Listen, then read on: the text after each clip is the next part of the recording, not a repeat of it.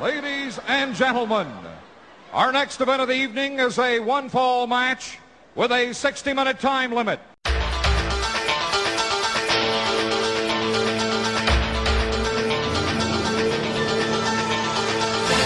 What I'd like to have right now, where the big boys play. This is where the big boys play, huh? This is where the big boys play. Hey folks, this is Justin Rosero of the Place to Be podcast. You are listening to, I'd say, number one best podcast in the world, and that is, of course, where the big boys play. Parv, Chad, take it away, boys. Hello and welcome to Where the Big Boys Play. I'm here with Chad. How are you doing, Chad? Doing good. Pretty cold morning here, but hanging in there. It's absolutely freezing. I have my hands wrapped around a cup of tea, and I'm mainly using it like a hot water bottle or something to keep myself from freezing. We're talking about Clash of the Champions 7 today, but before we do that, I'd like to thank Lee and Jason Mann once again for our Wrestle War shows. I thought they turned out pretty good, and I have been listening to Jason Mann's Wrestlespective. I think his recent shows are really good. Have you listened to any of those, Chad? Yeah, I've listened to, I've kind of been going back in the archives. My work, last year when I started my job about a year ago, and the IT department at my work was really kind of lax, where I could go on any website, download stuff, do whatever. And then around the summer, they went the complete other way around and basically blocked every website and every downloading privilege we had. And finally now they've kind of came back to earth a little bit, so I'm able to download and listen to shows while I'm at work. So I've listened to the Bash at the Beach 2000 show, which gave a lot of interesting perspective for a time that I know when we do eventually get there, I kind of shudder the thought of working through that stuff, but it may be good from a comedic standpoint. And then I've just been kind of going back through the archives, listen to the Backlash 2001 show, the Starrcade 1990 show I dug out of the archives because I just watched that match on the 1990s yearbook. Yeah. And that match is a complete atrocity. That was even worse than I remembered, if that's possible. But yeah, he's really. I like that he's kind of found a niche in all the main events that were pay-per-views, and then really going deep on those matches. Yeah, no, it's good. I mean, sometimes on this show we go like half hour on one match and things, but like he'll have like an hour show on one match, often, right? Right. Okay, so, well, Jason and, of course, and Lee, welcome on the show anytime. Just before we get into Clash of the Champions here, I have some interesting stuff from Meltzer, just going from, like, the middle of May until the middle of June, okay? So it's a month worth of Observer stuff here. And quite a lot of stuff where I'd like to know what your views are, because we're coming up to the point where we're going to be giving out our end-of-decade awards, so a little bit of foreshadowing here. May 22nd, and Wrestle War 89 is being hailed as the best pay-per-view in the short history of wrestling pay-per-views. They did one of the Observer readership polls, and that went 291 thumbs up to 0 thumbs down for Wrestle War 89. Meltzer says that the only other show, in terms of match quality, that is even in contention is Starrcade 88. And then he kind of breaks it down by match quality and production values. He says overall package, he'd put Chaita Rumble in the mix as well. And he said probably just for production, WrestleMania 3 has got to be up there as well. And then he gives us a ranking of his top 10 pay-per-views ever. Okay, and bearing in mind he's writing in the middle of 1989 here. So I'll give you this rundown, Chad, and then you can tell me what you make of it. Okay. Okay. Top rank: number 1, Wrestle War 89. Number 2, Tri-Town Rumble. Number 3, WrestleMania 3. Number 4, Starrcade 88. Number 5, The Wrestling Classic. often forgotten show. Number 6 is Survivor Series, the first one. Number 7 is the Great American Bash from Baltimore. Number 8 is Survivor Series 2. Number 9 is WrestleMania 1, and number 10 is WrestleMania 2. So what do you make of that? Well, I mean, I think that kind of shows that we really have not seen, I think, a ton of great top-to-bottom pay-per-views yet. No. I mean, and even going to the WWF side, I don't think at this time they'd had many top-to-bottom good pay-per-views either. No. But I mean, I think the Wrestle War '89, that may be a little bit kind of, it's so fresh on their minds that people have kind of over-exaggerated it. I mean, again, I don't see, if Steamboat Flair was not on that show, how anybody would say that was a good show. That would have been an adequate show. And I mean, it was. I thought it was a good show, but I thought that for sure that Chi-Town Rumble had, whether you think the Wrestle War '89 Flair Steamboat match or the Chi-Town Rumble match is better, they're definitely close. And Chi-Town Rumble had the much better undercard around it with Lex versus Barry Windham, and then the Midnight Express tag as well. Was Starrcade '88 actually the first pay-per-view? I'm trying to remember what the first pay-per-view was now. Starrcade '87. Starrcade '87 was the first one, right? Yeah, and then so really, as far as NWA is concerned, we've only got Starrcade '87, the Bunkhouse Stampede, Great American Bash '88, Starrcade '88, Chi-Town Rumble, and now Wrestle War. So it's pretty slim pickings. Right. I mean, it's almost too early for him to be doing this kind of top 10 list at this point. Yeah, well, I mean, if you're sliding WrestleMania 2 into any top 10 list, as far as pay-per-views is concerned, that could tell you that there's not a whole lot of contenders. Yeah, I still think that they're very harsh on WrestleMania 5.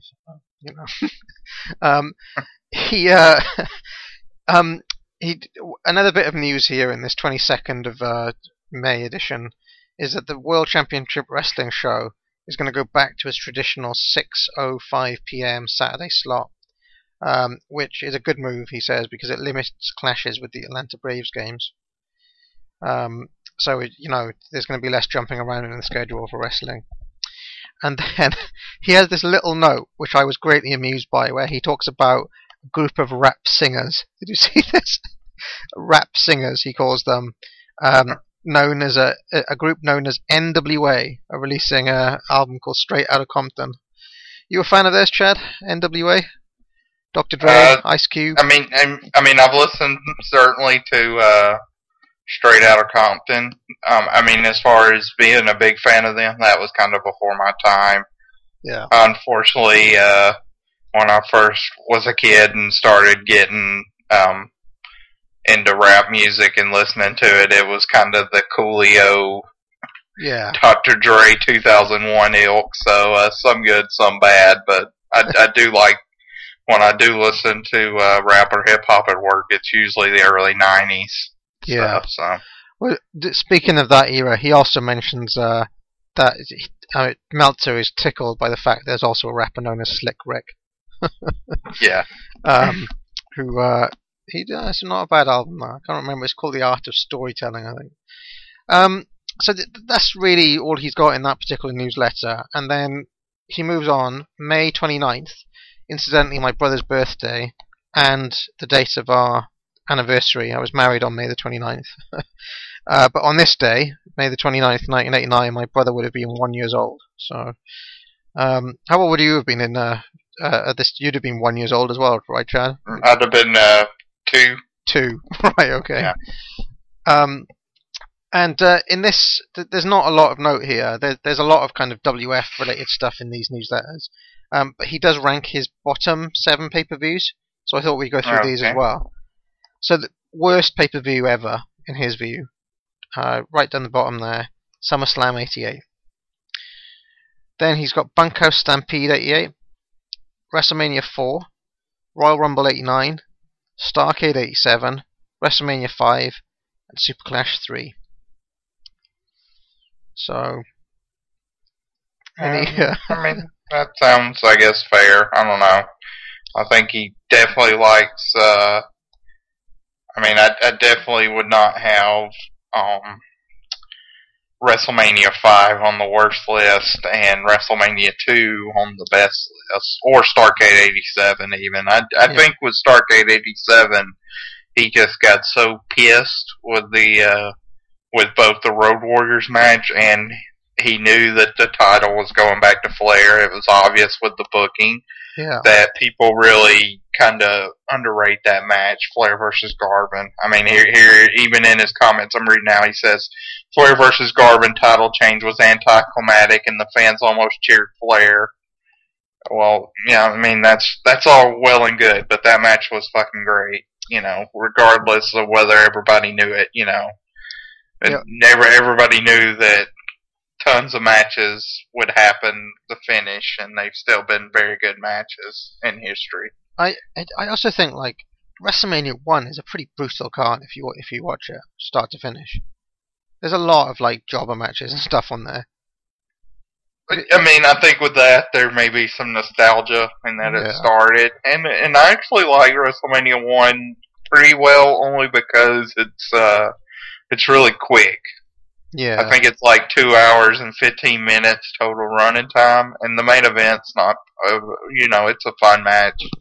So that, to me, helps it over something like even WrestleMania 5, which if you watch the pay-per-view version of WrestleMania 5, it is like almost, you're up pushing 4 hours. And it's like, please, let's just get to the end like of this. Half an hour of that is Piper in the Piper's Pit segment, right? Yeah, the Morton Downey Jr. segment. You got Run DMC. You got Is that the show with Honka Honka Love, or is that WrestleMania 6? That's WrestleMania 6, which is also a long ass show too. But WrestleMania 5 also has like Rockin' Robin singing the national anthem, which is terrible, and the No Hold Bar. I guess the trailer for No Holds Bar with Jesse losing his shit. There was just a lot of stuff, and that we just named a lot of like time killer segments, and there's still I think like 14 matches in the show. So some editing would have went a long way there. I think Meltzer's definitely picked the right worst NWA pay per view though. Bunkhouse Stampede 88 was absolutely that would be probably my number one. I just can't think of. I mean, Flair versus Hulk was fine, and the actual Stampede was not. I wouldn't say it was terrible. It was just really tough to kind of get any perspective of it. It's just an idea that didn't work. But that by far was. That was a Clash show before Clash show. I think is the best description of it. Yeah, and there were definitely Clash shows that are better than that as well. Oh yeah. Well, I mean, to me, Clash 1's a better show than any pay-per-view we've seen. Yeah, personally, but I agree with that. So June the 6th, basically, Meltzer's spending a lot of time here analyzing the WWF's acquisitions of Dusty Rhodes and Barry Windham. And he goes over the different kind of views, like what does this mean for the NWA, basically. And he says that there are two schools of thought. One is that it makes the NWA look minor league, that two of their major stars, they couldn't stop them going to WWF. The other point of view is that it really will have no effect, that Dusty and Windham have been gone long enough that it won't seem like these are two NWA guys going over there. I don't know if you have any views on that. I mean, I certainly don't think Windham leaving had much of an effect at all. It really does. I mean, Dusty needed a break, so yeah. I mean, I don't think either one in the long run, looking back at it in the rearview mirror, had any damaging side effects, really. The biggest news of the week, and this shows that it was a slow news week, June the 6th in 1989, it was over the status of Mike Rotunda's contract. Titan have claimed to have signed him, even though he's signed to a one-year deal with NWA. And we know that he didn't go to Titan in 1990. So, Lex Luger won the US title back on the 22nd of May at Bluefield, West Virginia, in a sellout show. So Michael Hayes' US run short-lived. Sid Vicious has debuted. We haven't seen him yet.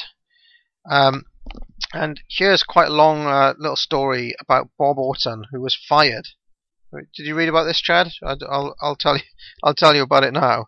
Okay. Bob Orton was fired for refusing to job to the Midnight Express.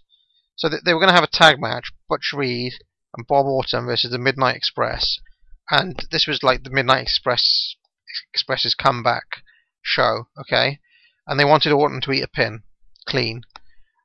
He was willing to do it, but only if he could have Eaton up for a superplex before the pin, and then have Dick Murdoch run out from the back and trip his leg to do that kind of finish, you know. Right. They wanted him to do a clean pin with no interference or anything. So what happened on the night of the show is that Bob Orton claimed that his plane was late, and then pulled out of the match. He said that he couldn't make it on time. So they subbed in somebody called the Raider.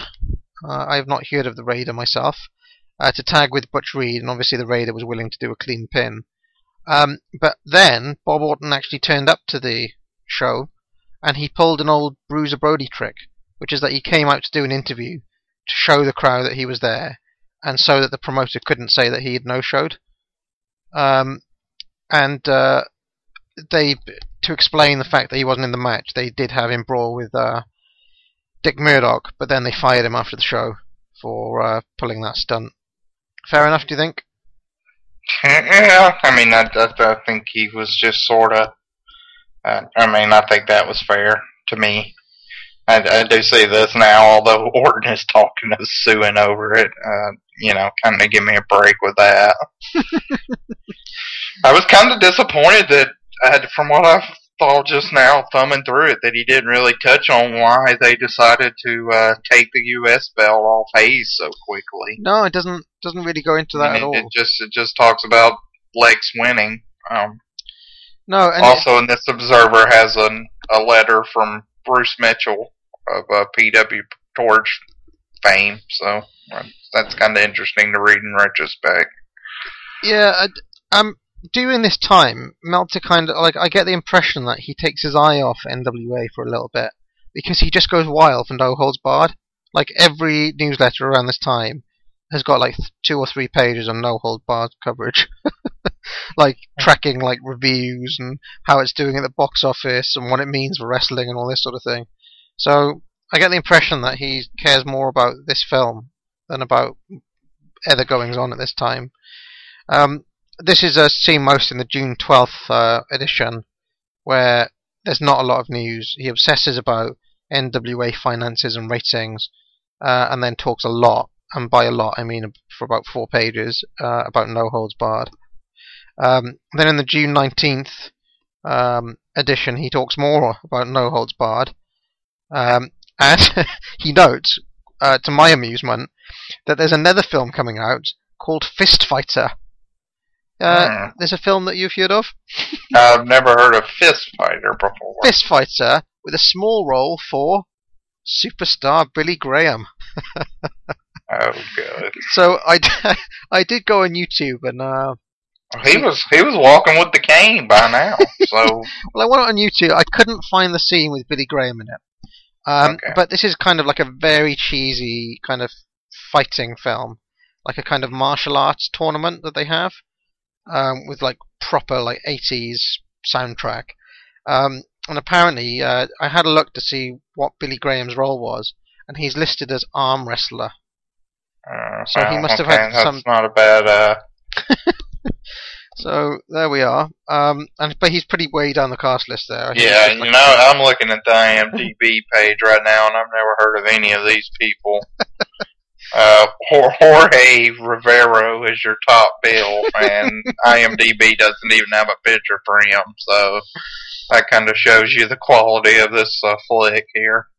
The only other thing I noted about the June 19th newsletter is that Randy Rose has been tagging in a series of kind of job losses with Ranger Ross. So he's kind of like the Virgil to Ranger Ross's Tito Santana there. They were both at that indie show last night that I didn't go to. Randy I should Rose have really went. Randy Rose is still wrestling in the Indies. You'll love this. It was they have this thing. I actually went to this show last year. It's a benefit for the Nightmare Ted Allen, who passed away.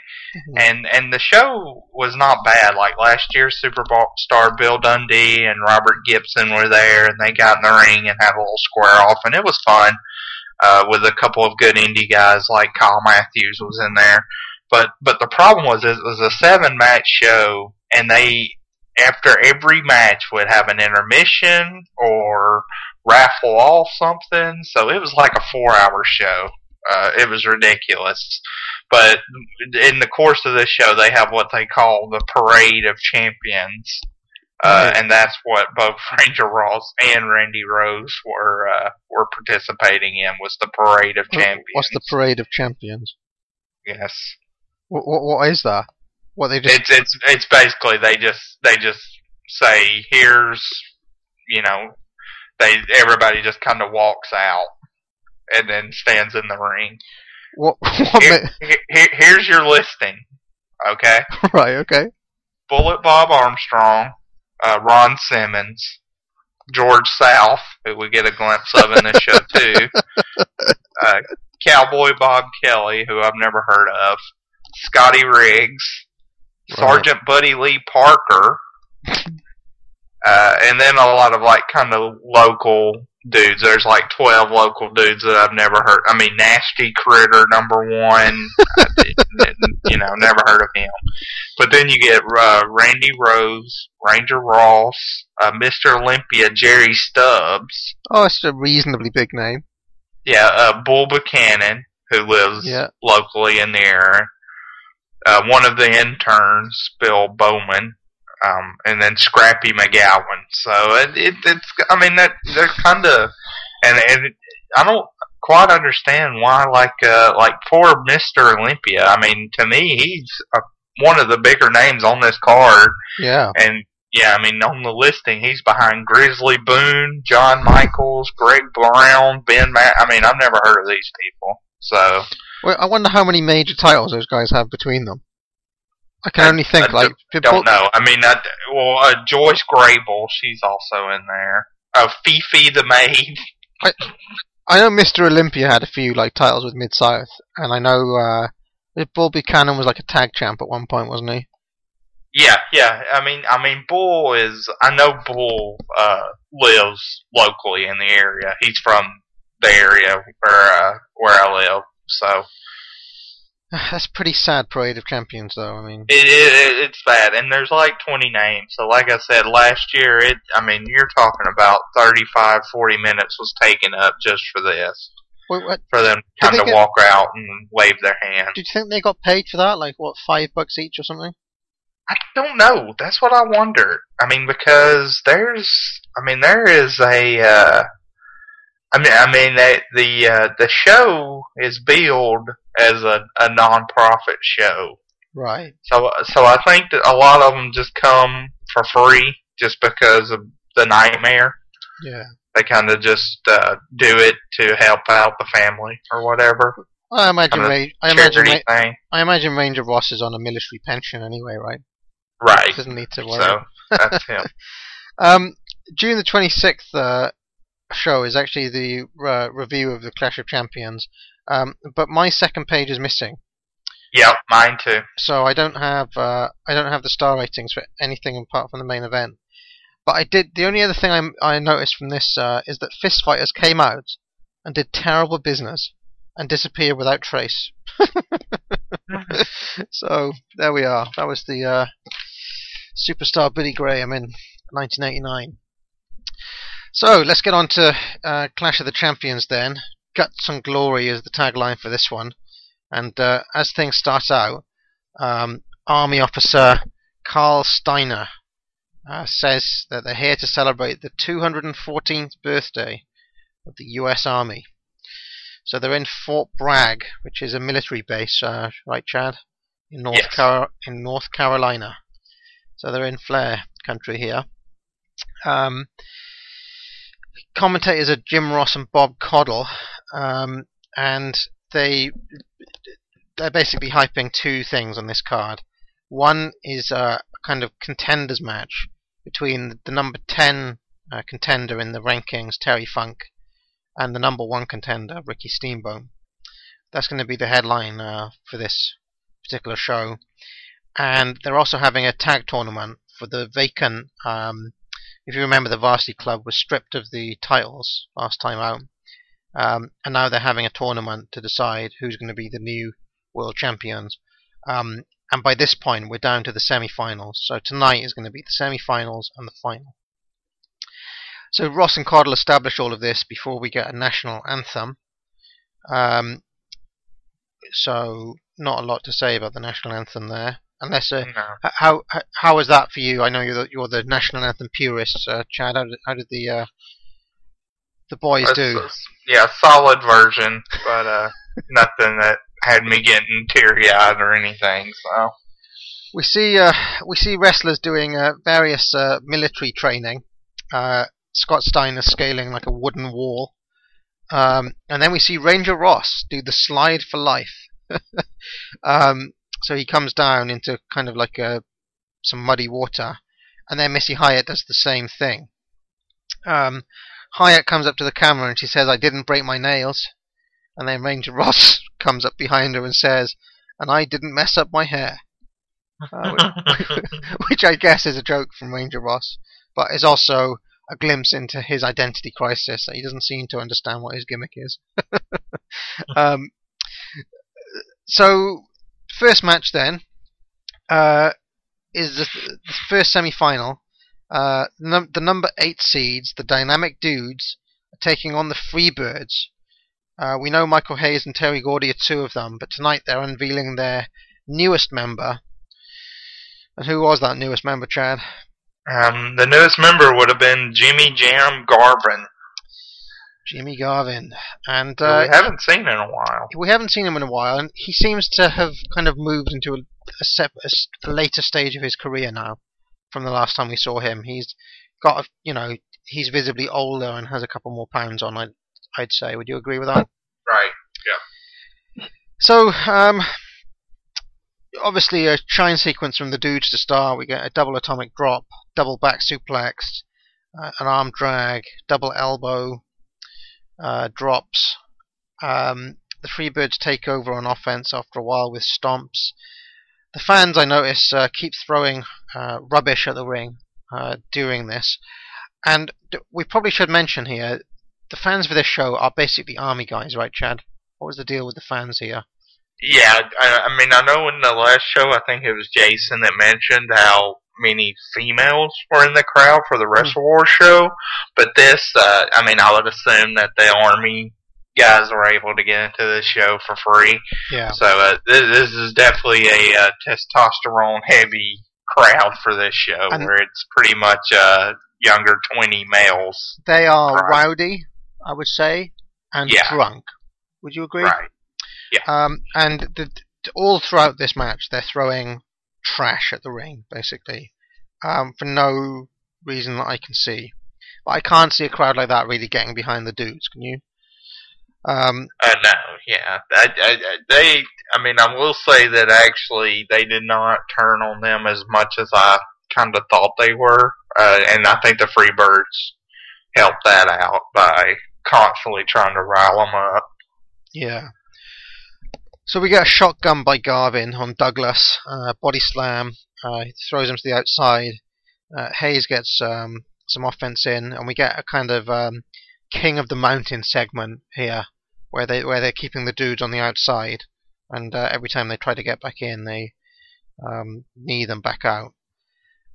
We get a hot tag to Johnny Ace, who gets a backdrop in, double noggin knocker, we get a double drop kick on Hayes, double backdrop on Garvin, and then Douglas rolls Garvin up, but Hayes sneaks in and gets a DDT in. And Garvin covers for 3. Quite a clean win for Freebirds here. Chad. This was a pretty quick match. At the very beginning, the first opening segment with the dudes being a house of fire, Shane Douglas was really clumsy.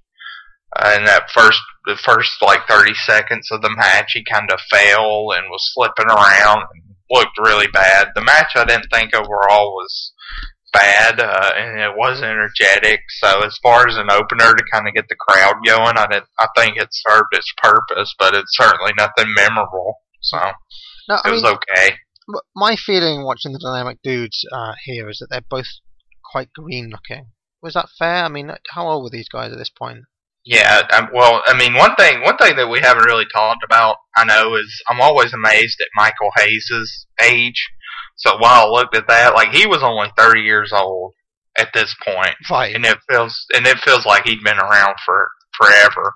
And Jimmy Garvin, I think, was 36, right? But Shane Douglas at this time would have been 24. Right. So yeah, I mean, yeah, younger guy. And let me look up Johnny Ace real quick. Apparently there's multiple Johnny Ace because I got 1929. Oh, there's a Johnny Ace from 1929, right? Yeah, I do not think he was born in 1929. 1965. So he'd have actually been even younger. He'd have been 23 at this point, almost 24. So he's the younger of the two. I saw Johnny Ace in that All Japan match that you had us watch recently, Chad. That 6-man tag from '94. Yeah. And he seems to become older and more experienced very quickly, because he looks significantly different from how he looks in this match. Even in the '90s stuff, the September 1990 stuff where he's teaming with Kobashi, he's A, looks a lot older, and B, he's a lot more polished in the ring even by then. I mean, I think the thing with Johnny is even as a worker, he was always kind of an energetic worker. Yeah. Which kind of made him in some ways sloppy. Mm. And he never reached the highs of some of the other foreign workers in All Japan, like as Steve Williams, Stan Hansen. Yeah. So that's kind of been a knock against him. But he's always a worker. I would always classify him as definitely serviceable and at many points good.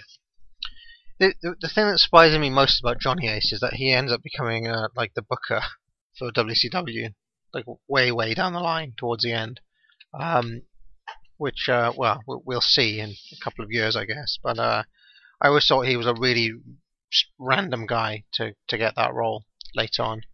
Right, and then the other part is how he became essentially a senior vice president too. So yeah. I mean, it's in WCW, right? Well, in WWF is mainly his big run. He was kind of the senior vice president of talent operations for an 11-year period. Wow. So he was the guy that hired and fired people and all that. They could say like he's a noughties version of Terry Taylor or something like that, Yeah. Yep. So yeah, not a lot to say about this first match, really. It was really establishing Jimmy Garvin as the new Freebird. That was the angle here, and giving him a clean pin to say, this team is going to be a major force now. So they're through to the final, and our second match, and here we go. So it's Ranger Ross who gets quite the ovation here from the army crowd. But his opponent is the Terrorist. Why don't you talk us through what the Terrorist is wearing here, Chad? He is wearing, I guess the Terrorist had some forethought, because he is wearing essentially some kind of Sergeant Slaughter type garb that he'll be wearing at the end of 1990. He's in camo pants, He has a camo jacket on, and then under that a different shade of camouflage shirt on with a mask. So it's quite an interesting kind of route to take for somebody named the Terrorist. Now, did you notice that this kind of mask he had on seemed to have like a kind of Japanese pattern on it, as if he'd borrowed it from the Great Muta or something? Yeah. I would assume this was lying around backstage, and they just threw it on. It's almost like a Kendo Nagasaki mask, basically. So, who is the mysterious terrorist? Well, if you do not know who a masked wrestler is in 1989 NWA, just guess Jack Victory, and chances are you are correct, because it is again Jack Victory in his third mask gimmick within a year, as he's also been the Russian Assassin #2 and the Blackmailer, while still also being, Jack Victory, just playing Jack Victory on shows as well.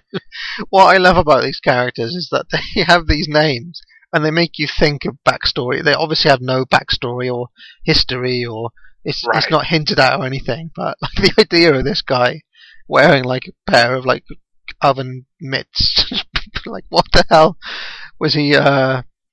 Anyway, this was something to pop the army crowd here, with Ranger Ross coming out to much fanfare.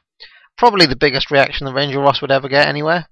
Yeah, I mean, I will say that in looking at the storied career of Ranger Ross, this is probably his peak, because he does get a kind of hero's welcome coming out. The terrorist attacks Ross to start, but he gets a flying forearm. Then we get a body slam by Ross, an elbow drop, a flying clothesline, karate chop, and then what Jim Ross calls a combat kick. And I've just written here, Jesus H. Christ, what did I just see? Yeah, the combat kick was very ugly looking. I mean, this match went a minute, so there's nothing to analyze here. It was not good, but not bad, because it was only a minute. One thing that I did enjoy was during the match, Ross said he'd like to be home, drinking a Coors Light and eating a Domino's pizza, which, if you notice Jim Ross's physical stature as we go along, that's probably a pretty accurate, an astute evaluation of what most of his nights at home consist of. Is drinking a Coors Light and eating a Domino's pizza. Jim Ross is pretty lardy at this point in 1989. He's probably the biggest he would be for a while, I'd say. Yeah, I think he drops down a little bit in 1990, and then of course I do remember in like 93 when he went to WWF and he's in that toga, he didn't look terrible, not like here. So yeah, he's got like a big. He's almost getting up to Joe Pedicino levels with his. I don't know if I'd go that far. We get a Road Warriors package now, to the strains of Iron Man. Not a lot to say about the Road Warriors package, although I was hoping to get some insight from Meltzer as to why they weren't involved in this tag tournament. Had they been knocked out already? I mean, yeah, they actually lost in the first round to the Freebirds. I don't know how, but they did lose to them. And the Dynamic Dudes beat Jack Victory and Rip Morgan. So Jack Victory's like got 4 slots on the roster. Yeah, it does at least seem that they are kind of souring on Jack Victory finally, though, because, I mean, honestly, I think up to the Blackmailer, they really, I think, had high hopes for him. You could tell in the way they protected him in the Russian Assassin tags and stuff like that. And another thing that we haven't really touched on, I guess we kind of can now that we see Victory. I don't know if we see him again. I guess I need to look to see if there's any mass matches coming up. But it seems like we're pretty much through with Paul Jones too by this point. Yeah, he's gone, right? I mean, he's like quietly disappeared, and I don't recall Meltzer saying that he's gone or anything. So obviously not on anybody's radar in mid '89 here. When was the last time we saw the Russian Assassins? I think it was the Chi-Town Rumble. Right, okay. So. No, I think with the new booking committee, those guys have been, like, Paul Jones is gone. He's like an overhang of the Crockett years, right? Right. And no matter what Johnny Sorrow or anyone else says, Paul Jones sucks. And I don't think I'm gonna change my view on that now. Do you think the same? Yeah, I'm not a fan, but So now we go. I actually think that Gary Hart has taken Paul Jones's place on the card. By the way, that seems appropriate. Yep. So speaking of him, we have now what is called a Dragon Chi contest. Dragon Chi contest between the Great Muta and Trent Knight. So who's this dude? Trent Knight. I never heard of him. Yeah, never heard of him. Don't think I'll ever hear of him again. I would assume just a Crockett jobber. So Gary Hart gets on the mic here and says that the Great Muta thinks that these dudes, Trent Knight's got like a kind of jobber partner here as well. What's his name? Something Justice? Yeah, Mike Justice. Mike Justice. And he says that these guys are below him, and he calls them Gaijins. That these guys are Gaijins, and he wants to face Sting and Luger and other people of that caliber. Then Eddie Gilbert kind of tries to sneak attack Muta with fire, but catches Trent Knight instead. So, any thoughts on this little segment? Yeah, I mean, it was a pretty good segment, I think, in concept. It didn't work out great. I don't think the fireball, the kind of paper that Eddie used, it didn't come off as looking perfect, which is kind of surprising because Eddie Gilbert, obviously, with his moniker, the hot stuff, is usually great with the fireballs and looking really cool, and them kind of coming out of nowhere and getting some contact on the face. But I think they've really done a pretty good job in establishing Muta as a threat, and kind of as a very smartly foreign person, because here he just sort of casually steps out of the way and puts Knight in front of him and then scurries off. So I thought that was pretty interesting how they portrayed him. Yeah, I feel like we're ready for a proper feud for him now, though. Like they've kind of slow burned his build here. Yeah, this is I guess this is what, about 3 shows where he's had kind of a featured segment. So yeah, but we haven't had any, like, I'm waiting for him to feud with people like Sting at this point. Right. So the next match here, George South and was it Timber J? Cougar J. A worker that you're familiar with? No. The other one I've never seen before. Probably. I mean, I'm sure if you watch the TV, maybe around this time, these are the equivalent of like your Barry Horowitz's, Iron Mike Sharps, maybe. So, but I've never heard of these guys. George South is like a kind of journeyman WF jobber. I've seen him in quite a few matches, I think. Yeah. But Cougar J, less familiar with his body of work. And their opponents here, wait for it, are the Ding Dongs. So, there are 2 guys in like orange or yellow jumpsuits, if you've never seen them, with bells on them, and pictures of bells on them. So as they walk, you can kind of hear like bells jingling, and they have odd movements. What were you thinking when the Ding Dongs were walking out here? This is I mean, this is a gimmick that I've kind of tried as tough as I can to block out of my memory, and I wasn't watching it this time.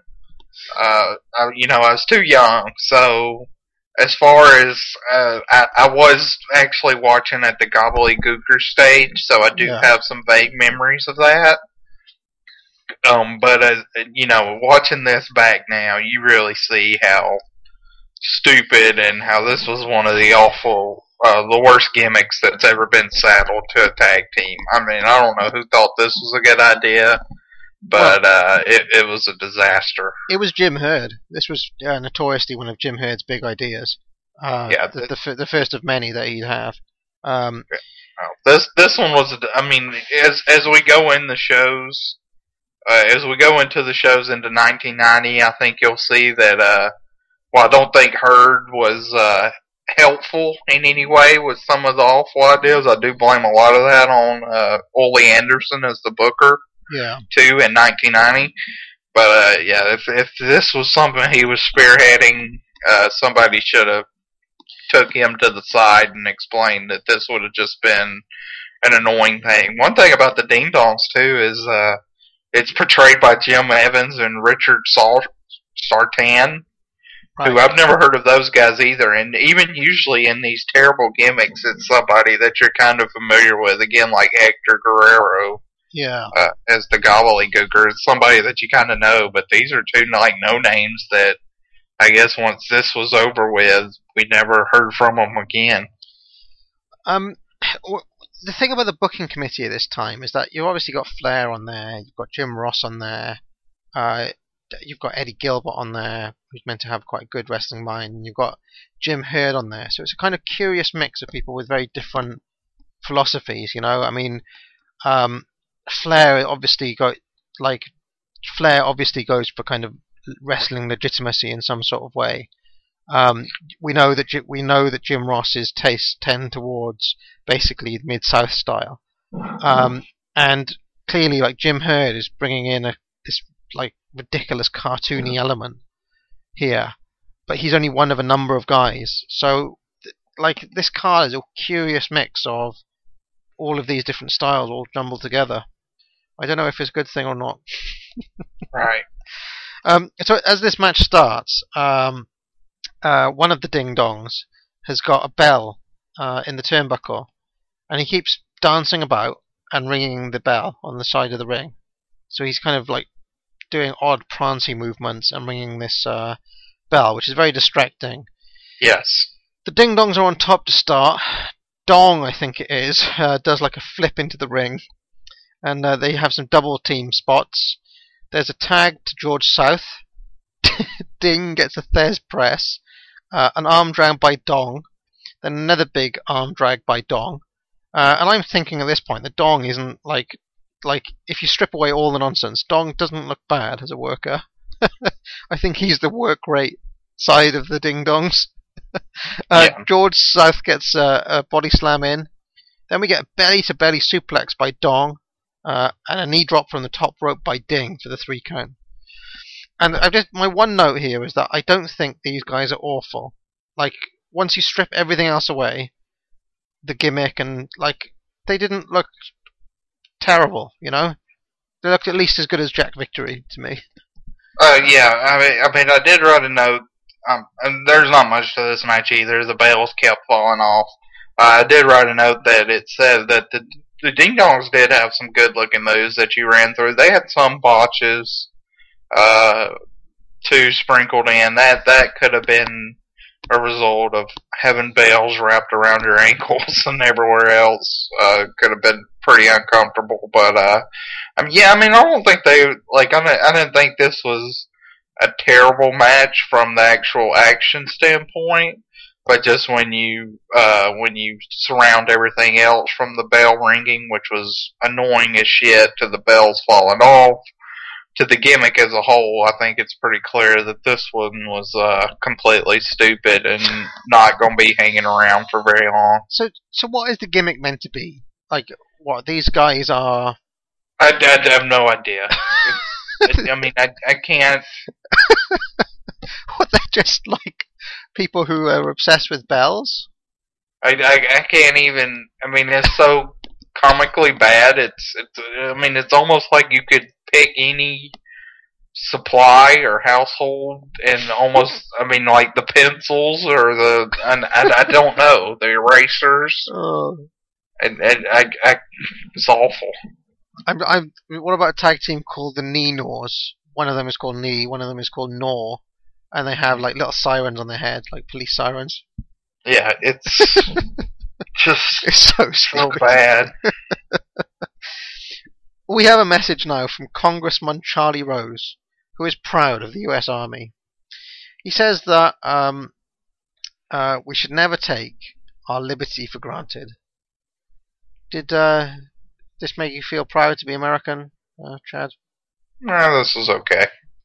They did sprinkle in kind of the some kind of dignitaries throughout this match, or throughout the show, which I thought was kind of a nice touch to go to the overall theme, and the fact that it was Flag Day, which is on the spectrum of holidays in the U.S., is at the very low level, but still. Oh, is it? Okay. Yeah. Flag Day is. I mean, I'm a government worker, so if there's a holiday that I can get off, I'll be. They'll give it to me off, and we do not get Flag Day off. So there weren't a huge amount of people celebrating the 214th birthday of the U.S. Army. I mean, it's usually just like an anecdote. So. Next match. It's not like your family will get together on Flag Day. Okay. Right. Well, they certainly made enough of a deal of it on this show. Yeah, this is probably the biggest celebration for Flag Day event I've ever seen in the entertainment spectrum. So. This is next match. Now we get the Midnight Express versus the Samoan SWAT team. So the Midnights are back with Jim Cornette. They're still as faces, and they have all new robes here, looking pretty kick-ass. Against the Samoan SWAT team, still managed by Paulie Dangerously. And this is our second semi-final, right? Yes. So, as this match starts, a fan jumps on the apron. And Cornette is on the mic, and he kind of sort of no-sells this fan on the apron. He just says something like, the Midnight Express could make your life or something. Did you catch what he said to him?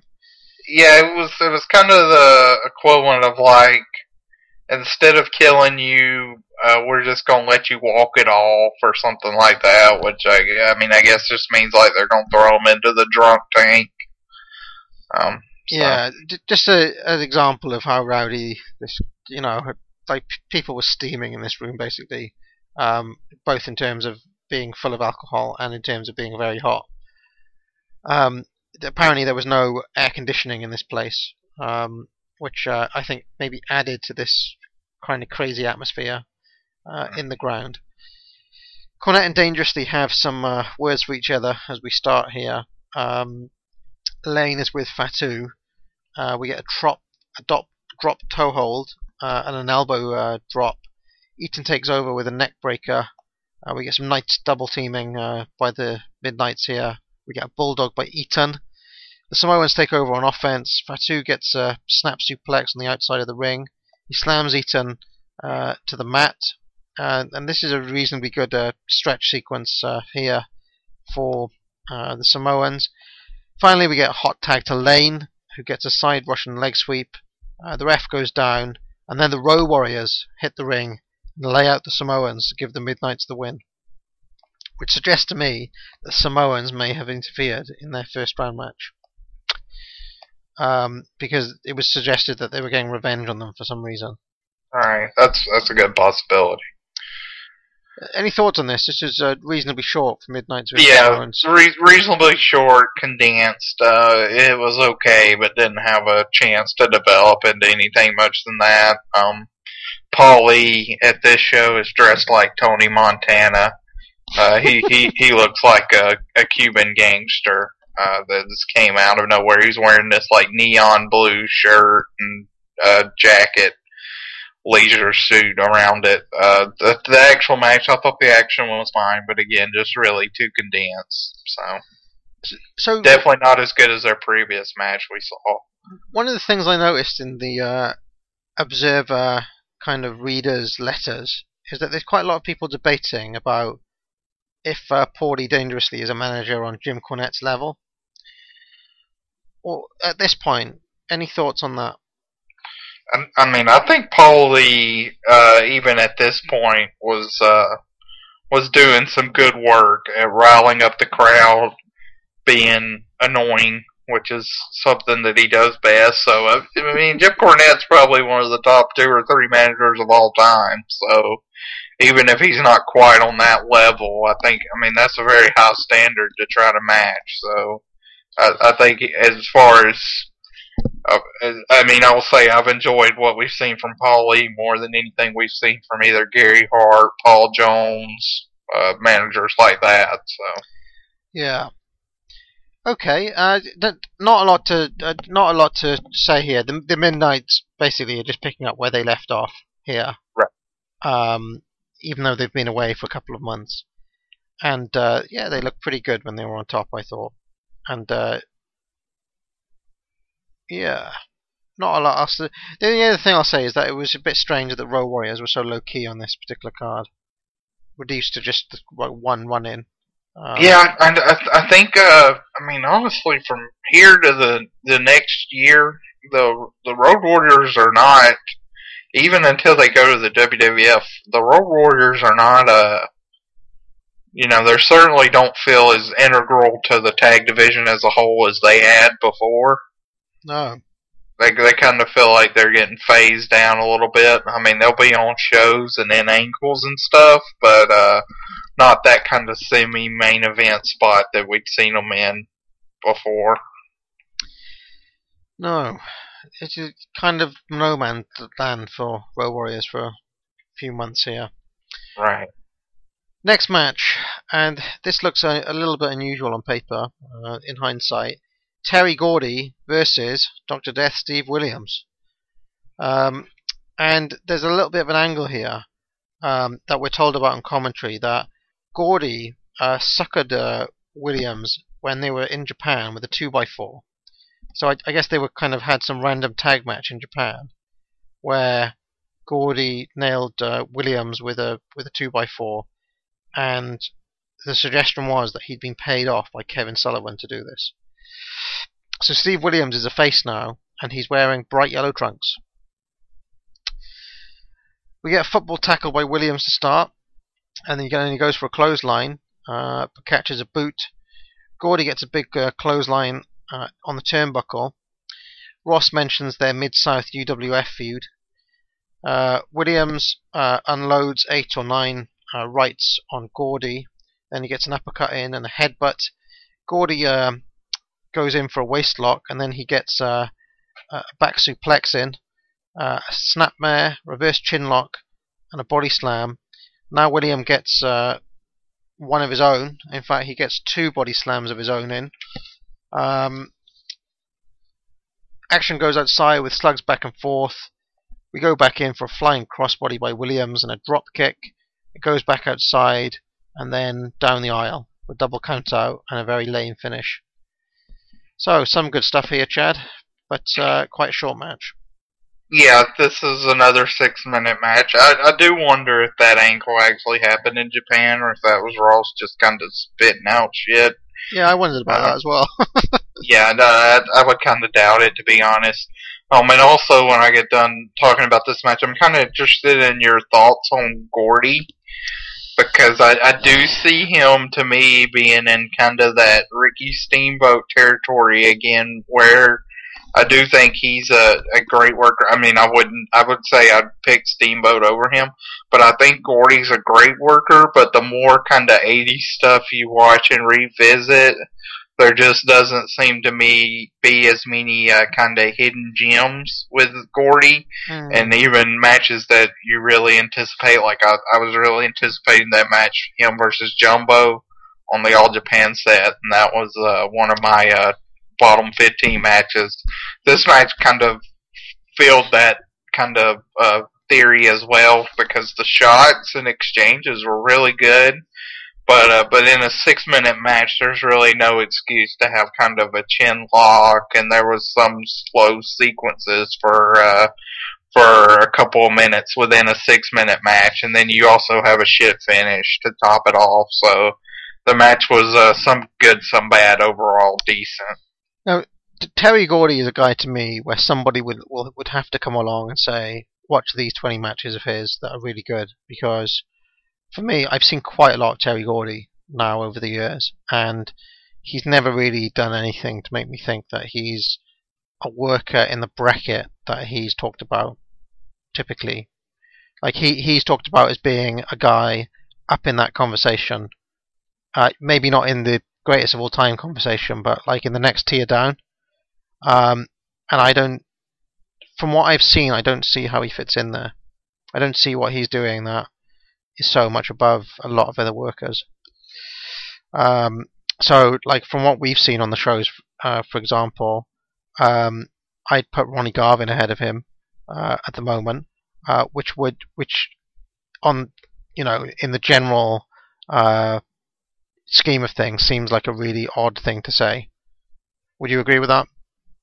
Yeah. I mean, I do think that more people are kind of coming around to that theory for Gordy. I do think that maybe 10 years ago he'd have a lot more proponents than now. But even now, I do think. I mean, in the Texas stuff that I've seen, he's been really, really good. The match with Killer Khan, the death match with Killer Khan, is a great match. And he's had great matches, but I just do think a lot of times, like when he took that chin lock in this match, to me that just seemed lazy. And I think sometimes with his matches too, like I said, that you really anticipate, they come way under expectations, which is unfortunate. I will say on this talking point that Steve Williams is a hell of a lot better now than he was like a year previous. I think he's really improved in the time that we've seen him in. Yeah, he looked good here. So there's a big bullshit chant from the crowd. Did you hear that? Yeah. They were not pleased. I mean, this was a terrible finish. They basically just ran to the back and got counted out, and then Williams, after the bell's done wrong, comes charging back into the ring. And then he raises his hands like an idiot when the referee is already heading to the back. So obviously you did not win because 1, the bell's rung, 2, Capetta's announced that it was a double count out, and 3, the referee's already hightailing it to the back. So that did him no favors either. I mean, not only was it was a bad finish, but I thought it was poorly executed. So, for example, rather than brawling to the back, we get a glimpse of Terry Gordy kind of casually walking out. Did you see that? Yeah, they did sort of just like stroll to the back. It just seemed like they said, "I'm done with this," and kind of headed on back. It was a bad finish all round, I thought. I mean, on paper this looks like a dream match, right? So very disappointing compared to what you'd expect. Right. Mike Justice now making his second appearance against from the State Hospital with Teddy Long, Norman the Lunatic. So, why don't you tell us what we're looking at here, Norman the Lunatic? I mean, Norman the Lunatic, he's a guy that kind of, he's mainly sort of got his name, I guess, in the Stampede area. So he sort of had a pretty big run in Stampede as Klondike Mike and all that, and then he sort of came here as Norman the Lunatic, and then he would later go on to be Bastion Booger, who is what I sort of remember him as. So kind of a guy that got a few chances, I guess, throughout his career, and had a decent career, but somebody that I don't think ever really made much of a lasting impression. So he's a big fat guy, and he's big, kind of. I mean, he honestly looks like somebody that should have been like a moondog. Yeah, he's got like a grizzly beard, and he's wearing hospital scrubs basically, with a 502 across his chest. So as if he's come from a mental asylum here, and he has a seat belt wrapped around his head. As things start off here, he clubs Justice, then he clotheslines him, then he splashes him in the corner, and that's it. 3 count in 47 seconds. And then Teddy Long has to persuade him to leave, and he's strapped to a stretcher and carried out to the back. Yeah. I have a problem with this gimmick, Chad, as you... I'm not surprised by that. It's a pretty short-lived gimmick because we're in June of '89. I cannot recall any Norman after maybe April, May of '90. So it's about a year run for Norman. Yeah, I don't. I thought for 1989 this is in pretty bad taste. We'd already had George Steele, and I think George Steele was getting to be very dated by '86. So to have this in 1989 now, I mean, the only good thing I'll say is that the music, his theme music, is genuinely menacing. It's like the kind of, do you remember Doink had the kind of happy tune and then where it goes dark? Mm-hmm. Yeah. Like he had the kind of psycho music here, which did make him seem quite menacing. But I don't like this idea of, somebody with a mental disability being exploited here. Something unsavory about it. And I didn't like the way that guys in the crowd were shouting at him and stuff. This wouldn't happen today, I don't think. And that's probably one of the ways that things have changed for the better. Well, I guess the last person kind of that essentially had, or I guess you'd call a mental deficiency type gimmick would have been Eugene. I can't think of any person right off the top of my head after Eugene, but he was still hanging around in 2006, so we're not that far removed. Yeah, but at least he was a babyface, right?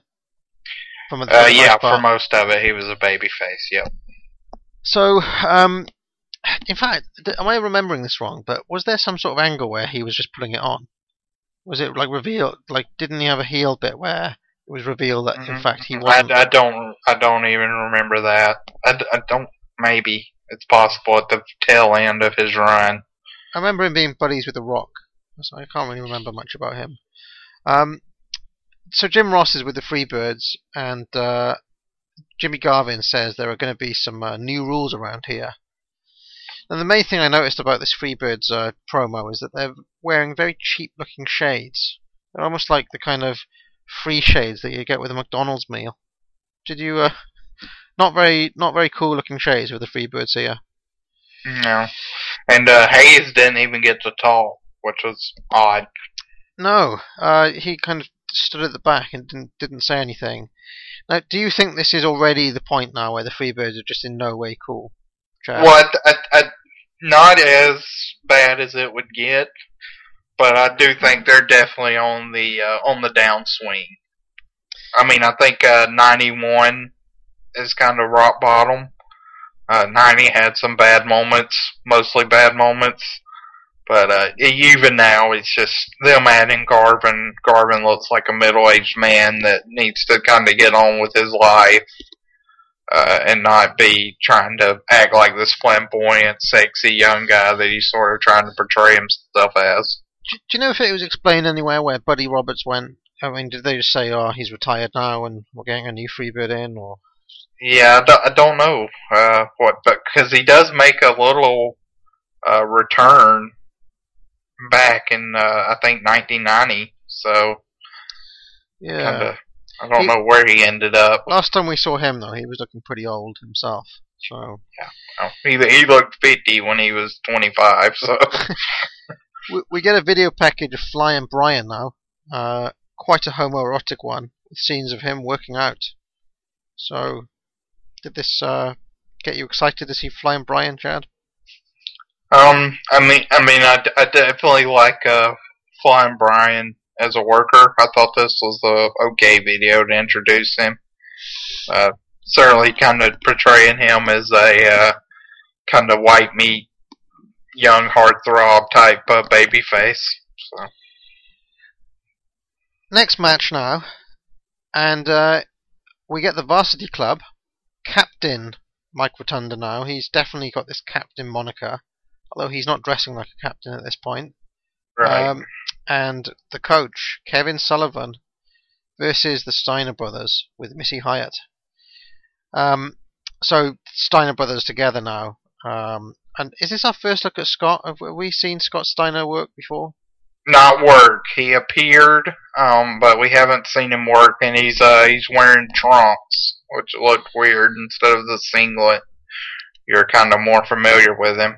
So I'm particularly interested, but whenever we see the Steiners, I'm interested to see if your opinion of them will change in any way, because you're very down on them, right? On both Rick and Scott. I'd say more Rick. I mean, I don't want to say that.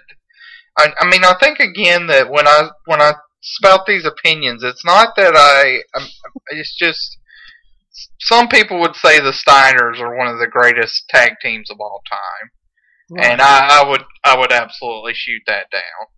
I have not liked a lot of their Japanese stuff from the mid '90s on. I don't think their WWF run was very good. And I didn't really like a lot of their kind of top-end NWA matches as much as most. Like, I know for a fact, like the Super Brawl 1 match, I'm not crazy about it. I mean, it's a good match, but not something I'm really high on. So it's not that and then Rick is just somebody with his mannerisms in the match that annoys me. I'm actually a pretty big fan of Scott once he became a singles wrestler. But just as a tag team, sort of as a baseline for them, I would say they were overall. I mean, I think they were good, but just not one of the better teams of the night. You know, that view there, Chad, is pretty much the reverse of the kind of received view of Scott Steiner. I mean, the common wisdom is that Scott Steiner was good as a tag worker, and then bad when he was a singles guy. But I don't know about that. I disagree with that. Like in the 98 through 2000, I mean, obviously when he came back to WWE in 2003, he was the shits, but I think 98 to 2000, a lot of people liked Steiner. Pop a pump? Alright. Yeah. Well, we'll see when we get there, when he was... so what happens here is that Scott is working over Kevin Sullivan to start in the Shine sequence, and Jim Ross keeps talking about wanting a Coors Light, and he mentions it quite a few times. Yeah, they must have had. Well, I mean, the Coors Light they were written on the turnbuckles, so I guess they were a pretty high sponsor at this point. We get a power slam by Scott Steiner. Both teams tag now, so we get a Rick Steiner versus Mike Rotunda scenario. We get an arm drag and a clothesline, and then a headlock by Rick Steiner, a belly-to-belly suplex by Rotunda to gain control. Then we get tagged to Sullivan, who immediately eats a clothesline, and then a very cheesy plug from Jim Ross, as he mentions that Rick Steiner is reminiscent, or he somehow finds a way to mention Charles Bronson, and then he segues from the mentioning of Charles Bronson into the fact that Death Wish 2 is showing on TBS tonight. So there was a kind of bit of snake oil salesman from Jim Ross there, just to mention what was coming up later. I should mention that Michael Winner, the director of Death Wish, died recently. So. Scott Steiner comes in and gets Rotunda up for a suplex. But then Rotunda reverses, and this was an interesting little spot here. He gets him up for a suplex and then drops him on the announce table from the suplex position. Sullivan gets a boot into Scott Steiner's face. Then we get a double arm suplex from Rotunda for 2. A clothesline from him then. A front face lock. Then we get a hot tag. And a chair ends up in the ring. Rick Steiner and Kevin Sullivan are brawling outside, and Scott goes for a splash, but Rotunda gets his knees up and then suplexes him on a chair for a 3 count. So this is yet another variation of Varsity Club versus Steiner in some way. What do you think of this one? I really, really like this match a lot. This is one of probably my favorite Steiner matches that I can think of. They've had. I mean, I do think my opinion of them has been raised a little bit because in 1990 they had a good run too with versus the Midnights in an October Pro match, and then versus the Nasty Boys is a great match at Havoc 90. But this was one of my favorite matches of them. I thought Scott looked really good for as young as he was. And he really, once he got dumped to the outside, his back was nasty. They posed him. Sullivan, when he threw the steps, that was a cool move. And one person that I must commend as well, too, in addition to the Steiners, is Mike Rotunda. Because this is a match I'll argue is the best he's looked. He hit when Scott ducked under the one clothesline, and then he immediately killed him with another clothesline. Yeah, I thought that looked really good. And really Rotunda was very good in all this match. And then the finish of this match, we've seen some pretty bad finishes so far, and this one was kind of genius, playing into the injury on Scott's back with the suplex onto the chair for the pinfall. So I really, really like this match. I would argue for this match to be on like if a yearbook was ever made of the 1989 year, I'd argue for this match to be on there. I thought this was great, actually. My one note here is that I've written best performance by Rotunda. I think this is maybe Mike Rotunda's career match right here, which sounds ridiculous, but he was really good in this match. Everything he did looked great. He gave us about 3 or 4 different suplex variations. Psychology was good. Yeah, I really like this. I agree with you, Chad. I thought this was a good match, and definitely the best Rotunda has looked for a while. And Rick Steiner looked pretty, like he was coming back from this injury at this point, and he looked pretty good as well. Yeah.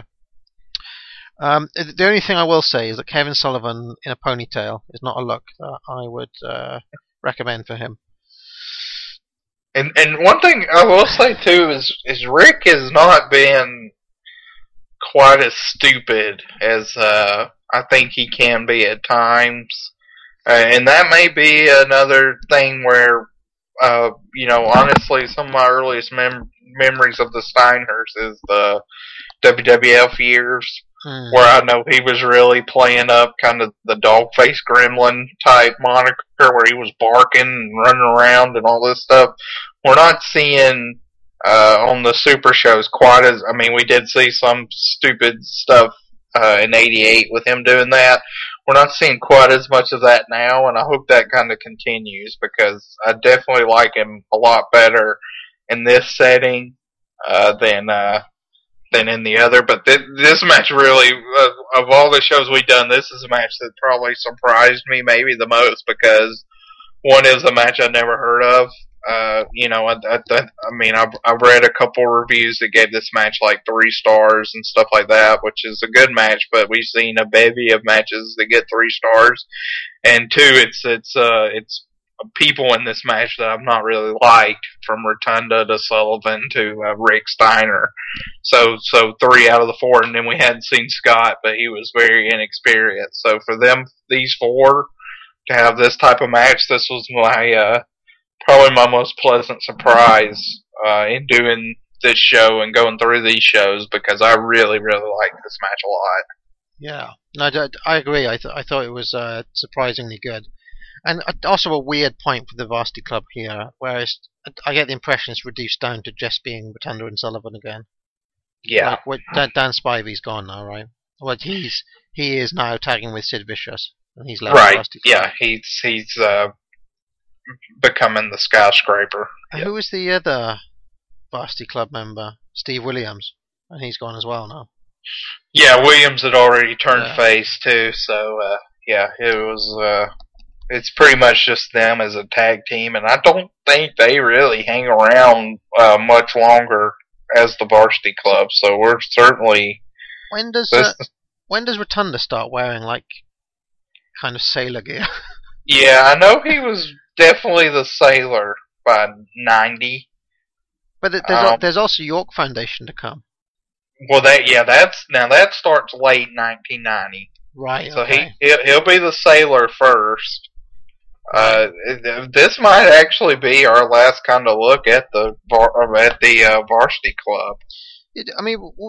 They've not been a bad stable, I don't think. As a kind of upper mid-card stable. I don't think they've been bad, but I don't think they've kind of been as good as their push was at times. Yeah, no, I'd agree with that. And I also think that Rotunda is better as a tag wrestler than being pushed as a TV champion. I do think that.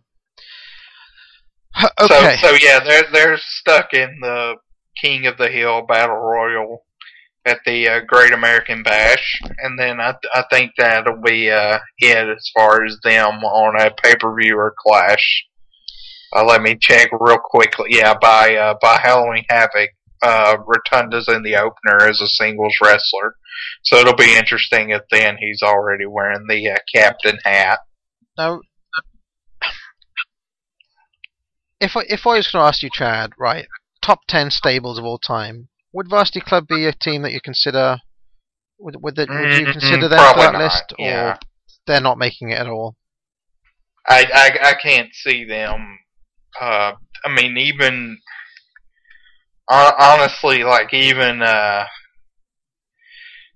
them compared to maybe like Legacy stable in the WWE or something like that, I can't see them even above them. Yeah.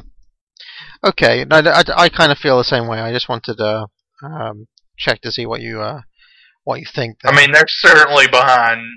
For starters, they'd be behind, DX, Nation of Domination, probably Dangerous Alliance, NWO, Four Horsemen, Evolution. So that's just people I rattled off at the very top of my head. Any iteration of the Heenan family, any iteration of Jimmy Hart stable in Memphis. Yeah, Jimmy Hart stable in Memphis. Freebirds. If you think about it, they're not even top 20, are they? Even if you consider, even if you get to the Japanese stables too, with like Tenryu and Chosu's Army and stuff like that. Yeah. So I don't see any way. No, you're right. When you think about it, they're not comparable. So Jim Ross is with Jim Cornette here, and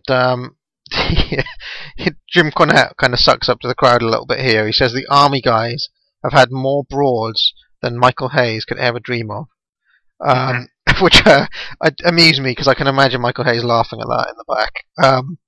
And then he says that the Midnights would rather gnaw off their own arms than wake up next to some of the types of women that the Freebirds get off with. So this was quite a cool little promo from Jim Cornette here, just reminding us that he's around. One of the things I couldn't help but notice during this promo is that Jim Cornette still looks really young.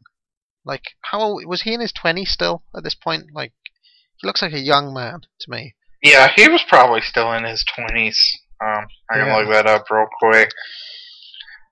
Yeah, he was born in 1961, so yeah, he'd have been about 27, 28 here. Wow.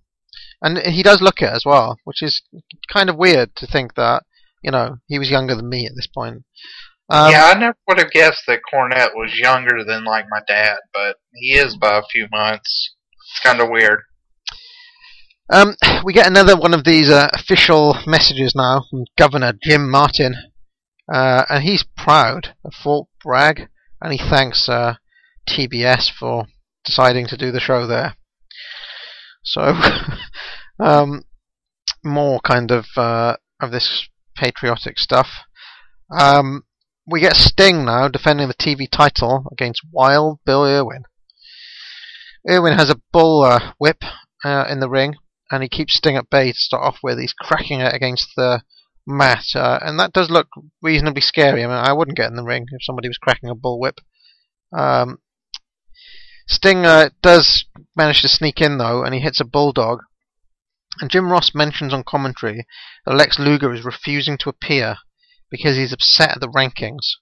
So I think Lex Luger is ranked second here behind Steamboat, and he's upset basically that it's going to be like Funk versus Steamboat.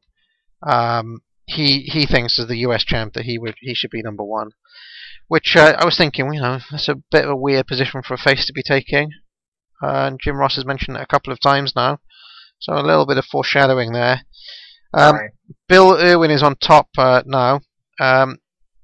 And Ross mentions on commentary that Sting has got issues with Terry Funk. He's upset at the attack that Funk gave Ric Flair. Sting comes back and hits a suplex.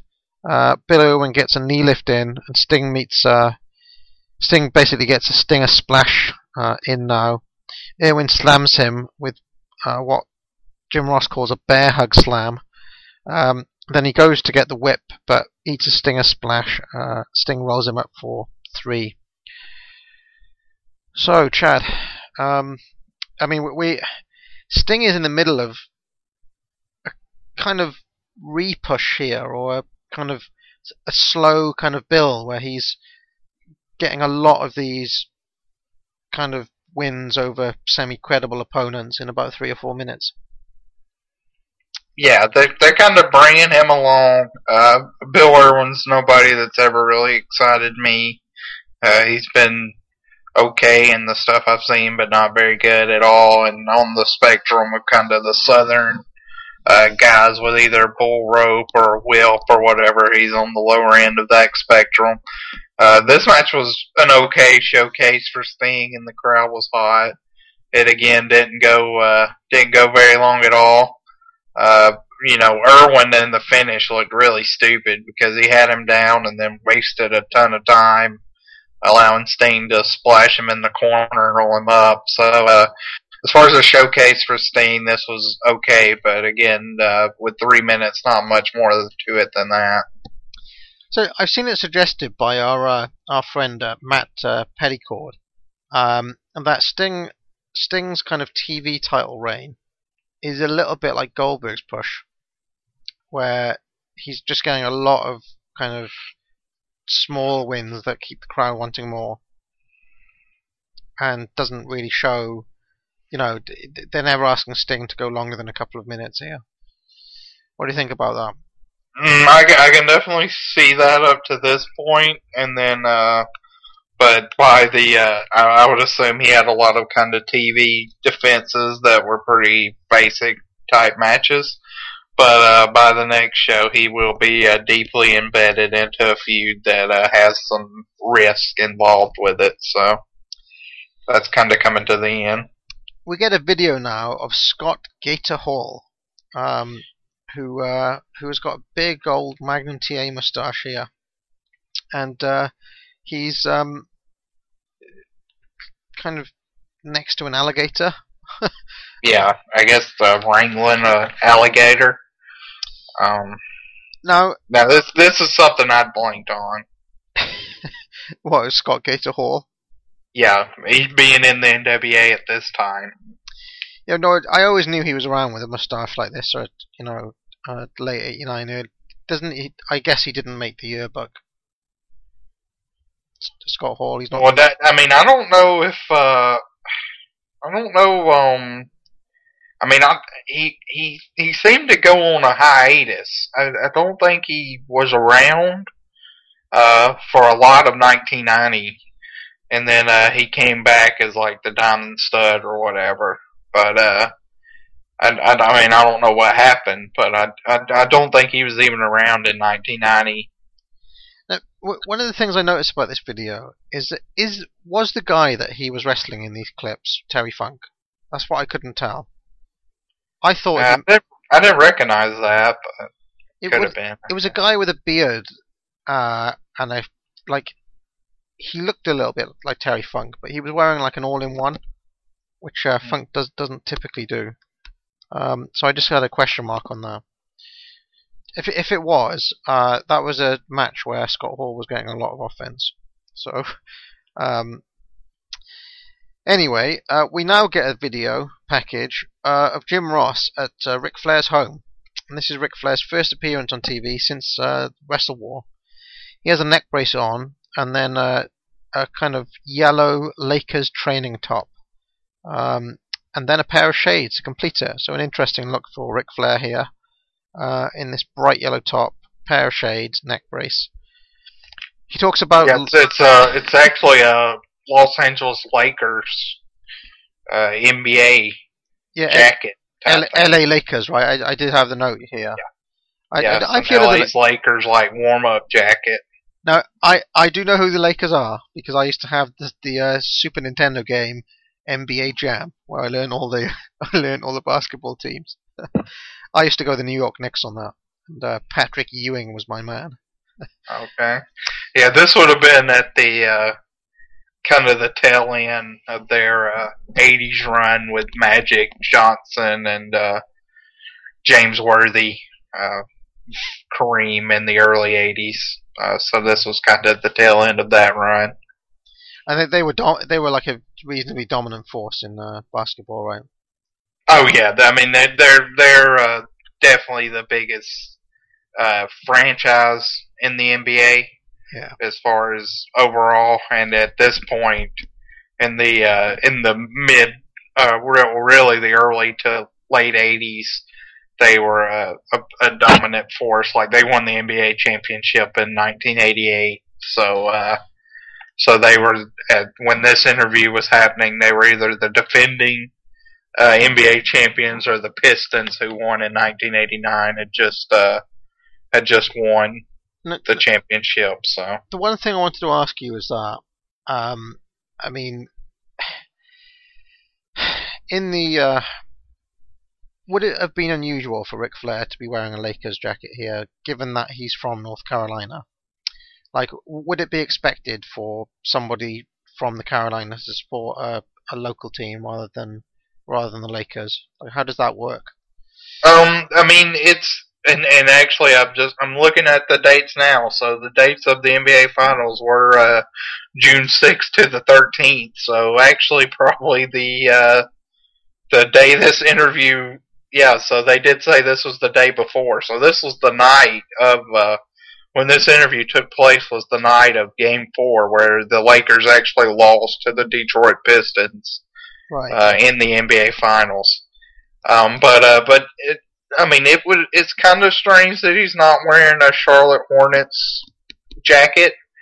But I mean, with it being the Lakers, with the Lakers being the biggest franchise, I mean, there's people that live around me that have never lived in Los Angeles, never been to Lakers games, that are Lakers fans. Right. Okay. So I mean, if it was another kind of more obscure team, like if he was wearing a Utah Jazz jacket, it'd be like, well, that's kind of strange. But as far as the Lakers or in the NFL, a Dallas Cowboy, or in the Major League Baseball, a New York Yankees, there's always going to be kind of fans like that sprinkled around in every area. And the Lakers at this time had Magic Johnson, who, he's one of the best players of all time and was so charismatic, so not a surprise. So, I mean, here in the UK, it's not unusual for somebody to be, from London, for example, and support Manchester United, who are, one of the big teams in football. But there also tends to be like another fan who kind of supports their local club, who tends to call the fans who just support big teams as being glory fans. They're just in it for the glory. They're not like true fans type thing. Do you guys have that concept? Yeah, I agree with that. It's kind of like a front runner type fan. Yeah. Right. That like again, like in basketball they support the Lakers. In football they support the Cowboys. Yeah. There's no geographical reason for who they cheer. So, all right. Flair is talking about life after wrestling as a possibility here. I wish he'd start talking about that now, in 2013. But here in 1989, he's talking about the possibility of life after wrestling. he says that his left arm is numb, and this is the worst injury he's ever had, worse than the plane crash. And he's in full-on Starcade 83 mode here. He's got that kind of lower voice. This is like 100% face flare, subdued. Ross mentions the 30-day defense rule, which has been waived for the time being in view of this injury. Flair says that he's got another 30 days, and he's going to be making an announcement on July the 1st about what's going to happen, basically. And he tells Terry Funk not to sleep at night because, of what he's done to him.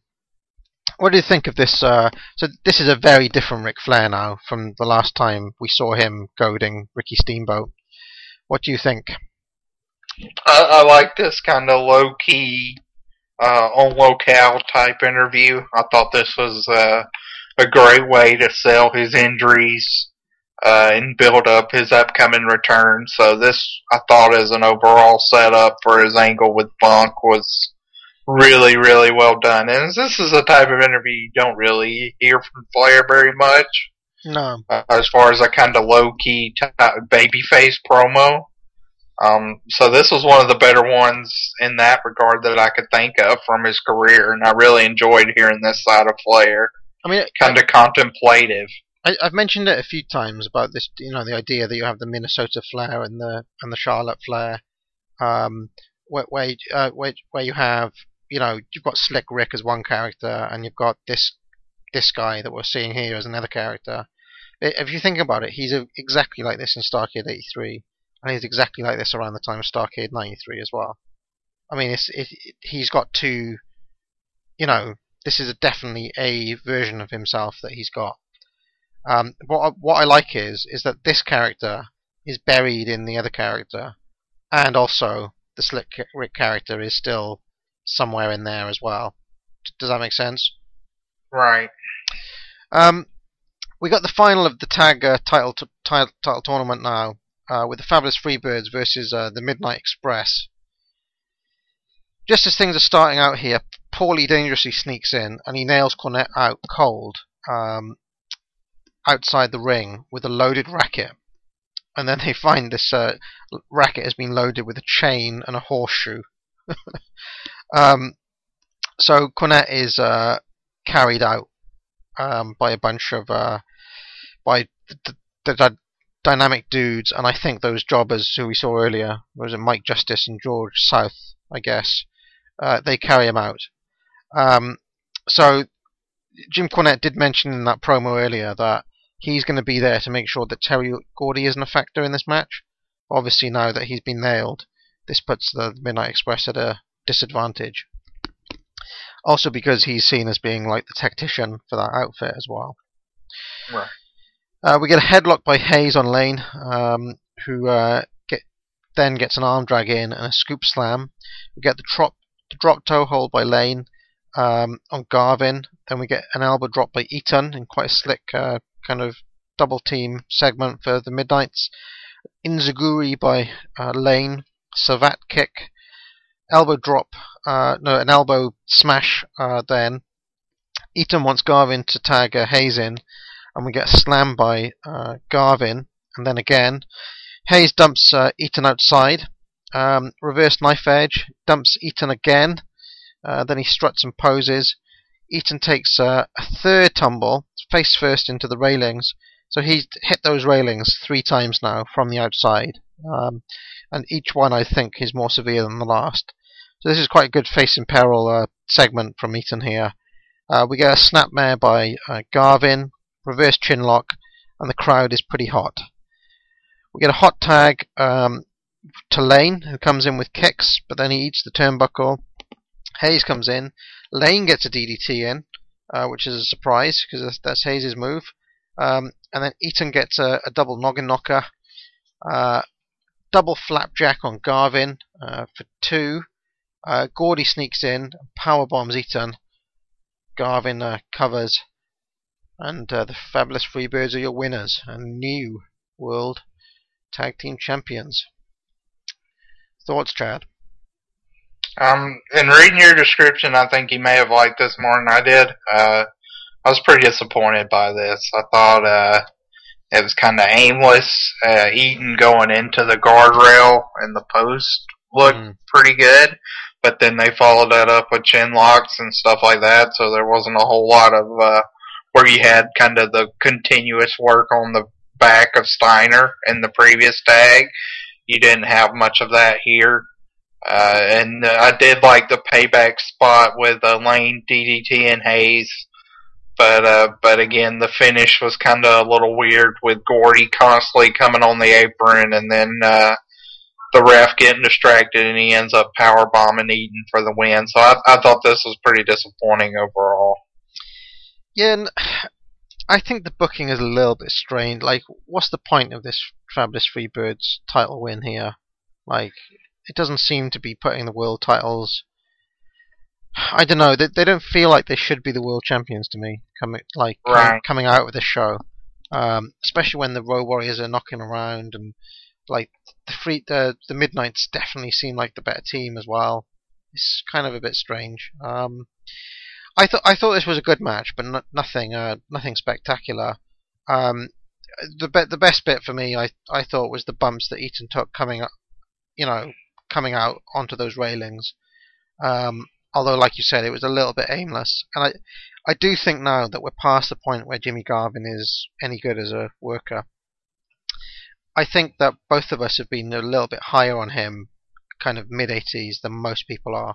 That's the impression I get. But he's lost it by this point. Yeah. Agree with that.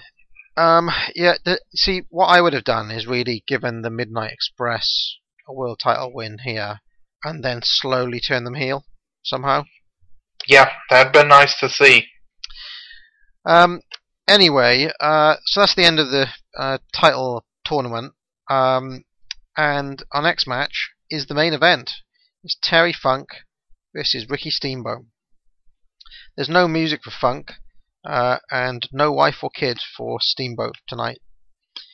We get some. The wife is there. Where was she? I didn't They see cut to her right before the match starts. They show her in the crowd. Like, she didn't walk out with him. Right, but she was there. Yeah, she was there in the crowd. So we get some stiff chops from Funk to start with, and then Steamer answers with some of his own. Funk bails. We get a drop kick from Steamboat. Funk comes back with some jabs, and Jim Ross mentions that he's a southpaw, so he leads with his left a lot of the time. He takes it outside, then he comes back in, and Funk hits 4 to 5 punches and a neck breaker. He focuses attacks on the back of Steamer's neck for the next few minutes before Funk eats an Irish whip, and he goes into the turnbuckle and kind of does a Flair flip type move over to the outside. Steamboat gets on the top rope, and he stands there for what seems like an age before hitting a big chop from the top over to the outside. Then, in a very strange spot, he carries Funk all the way around the ring, 360 degrees, walks right around the perimeter of the ring before slamming him on the floor. Which, did the camera catch that? I seem to miss the actual slam on the floor after all of that. Yeah, he did slam him onto the floor after he walked him around. Steamer, they get back in the ring, and then Steamboat dumps Funk back outside. Then he catches a boot coming into the turnbuckle, and Funk is back on top with punches and chops. He hits a pile driver, which gets 2, and it's quite a big kind of near fall because everybody assumes that pile driver is his finisher here, so that should be the 3. We get big chops by Steamboat to come back. A ref bump now, and the action goes outside, where we get a running pile driver on the floor from Terry Funk, which is pretty sick. Nick Patrick is kind of up, but he's still dazed. Funk gives Steamboat a suplex back in. He drags the ref over. We get 1, 2. No, it's still not a 3 count, even after all that punishment. Funk gives Steamboat 12 jabs to the face now, and goes up top for a splash. Steamboat gets his knees up, and then he gets a gut punch in, and then again, and then a move I'm calling a stomach breaker. We get a chop from the top, another Savate kick, and Funk now is kind of lands on the announce table, and he grabs a mic and nails Steamer with it for an instant DQ. Then Lex Luger comes out, so Funk looks like he's going to give a kind of post-match beatdown here, but Lex Luger comes out and Funk bails. And we'll pause there for thoughts on this match. So, Chad.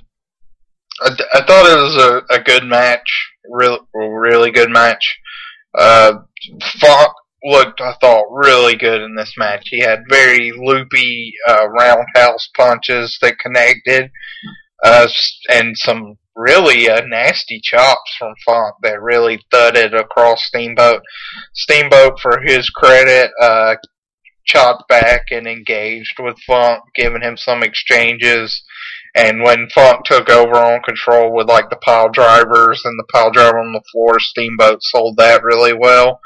I did not like the finish. I thought that was a cheap finish, kind of a cop-out type finish. And one that didn't really make Funk look very effective going into a NWA World Championship match coming up at the Bash. No, I was a little bit confused by the booking here, because this was billed as like a number 1 contenders match, but Funk loses him. So yeah, I mean he's the number 10 contender currently, and he loses this match by DQ. So I don't know how they could really justify, unless they did something in the TV to build it up. I don't know how they could justify that he would leapfrog. Since the whole feud was based off the fact that Flair told him he needed to rise up the ranks like everyone else. I actually thought, I must admit, I thought this match was disappointing considering who was involved here. And they had 13 minutes, and I think you can have a really good match in 13 minutes. I'm not saying that this match wasn't good. It was good, but it's still not as good as I would have hoped. The finish hurts it, I think, and I don't know, but there's something. Steamboat didn't really bring it too much in this match. I didn't think. Apart from a few chops, what does he actually do in this match? He doesn't have a lot of his kind of traditional offense as much. You do get the chop onto the floor, but there's not many like high cross bodies or even drop kicks and stuff.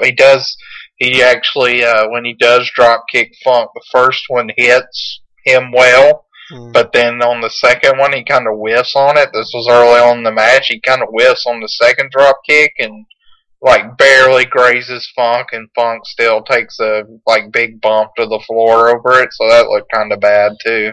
Yeah, and I think we don't get the arm drag. My feeling is that say if Steamboat was kind of like the peak of his overness in like April, May sort of time when he was during the trilogy, it feels like the kind of some of the sheen has come off a bit now, like a month later for him. Right. So yeah, I did think that Funk's offense was very focused. I liked the idea that everything was around the kind of upper neck, and then he hit pile drivers on it and suplex. Like, very good focus on the offense. But it didn't. For once, I didn't think Steamboat did a very good job of sustained selling. Like, he was up pretty quickly from the first pile driver, and he didn't feel like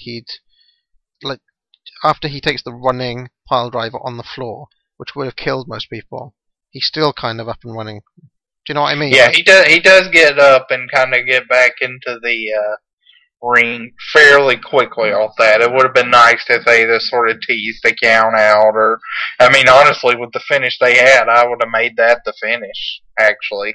Yeah. With the finish they did, I would have had Steamboat counted out right there.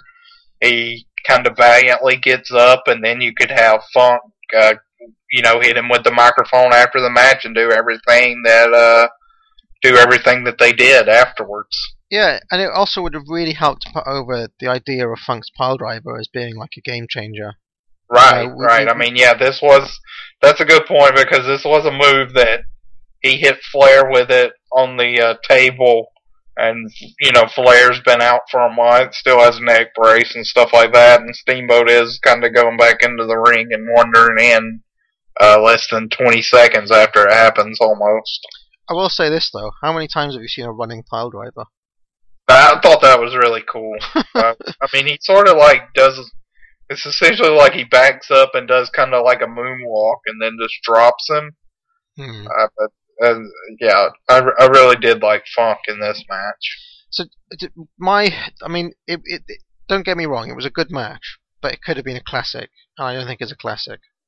Right, I agree with that. So there is a little bit of afters here, because Lex Luger now picks up the mic. And he says he's had some problems with his ego recently. And then he kind of goes to help Steamboat up. And then nails Steamboat with the mic. So, holy heel turn, Batman. He wants to be number one contender. He grabs a chair, nails Steamboat with it, gets him in the torture rack, dumps him on the floor. And then he says, "There lays your number one contender." Sting comes out, and he's basically here to help Steamboat, who's on the floor. A heel turn for Lex Luger here. So, if you're keeping count, this is the second time we've seen Luger turn now. Yeah, and I mean, this was executed well, and I did think the line of "There's your number one contender" was awesome in the delivery of it.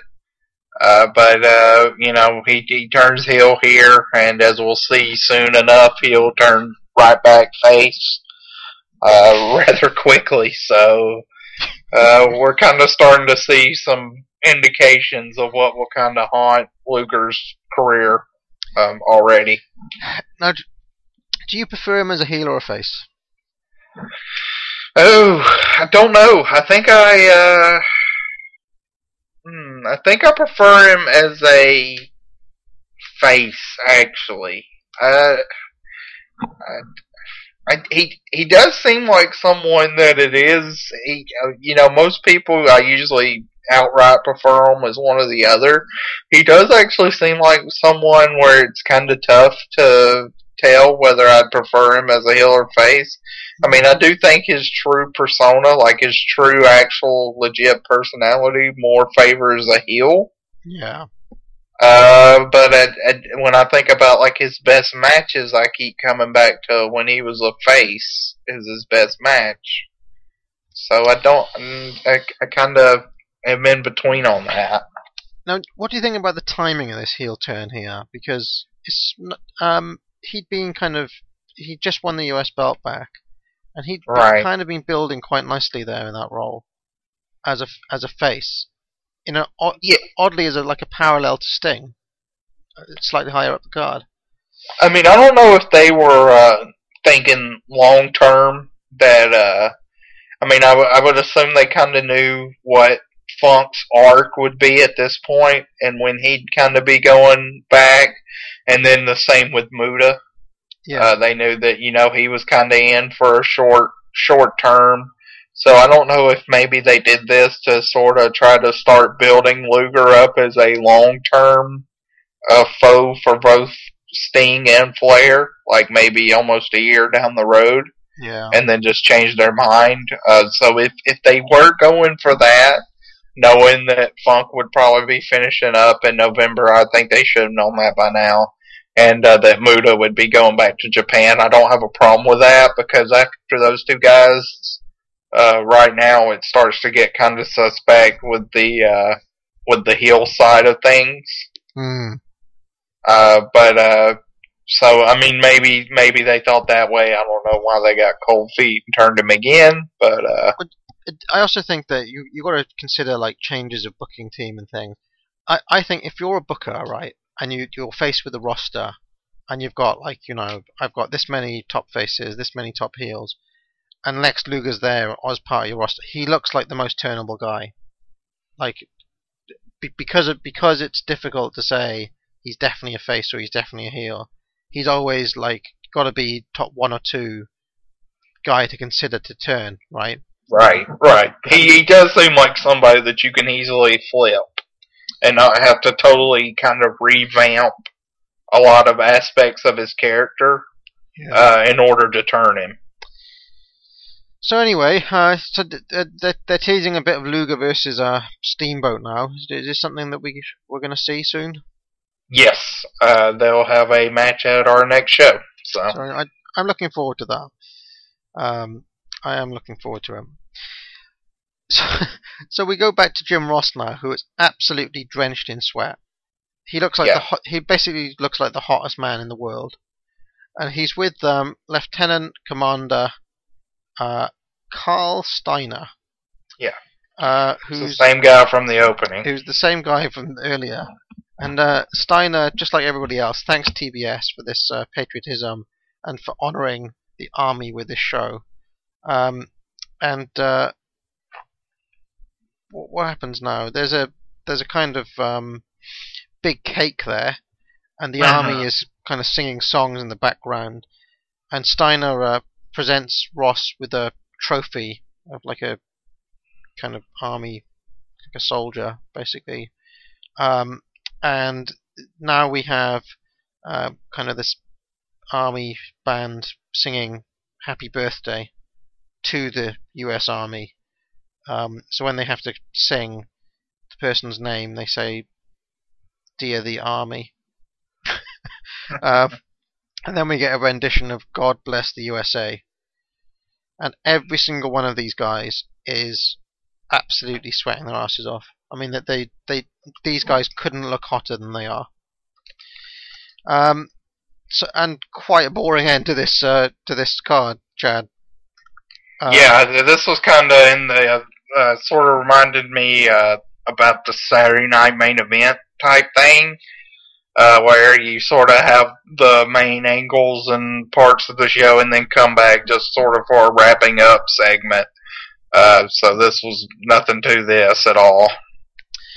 Yeah, and like for me, not really a US patriot in any way. A little bit of overkill on this show. Yeah, it did seem they were kind of.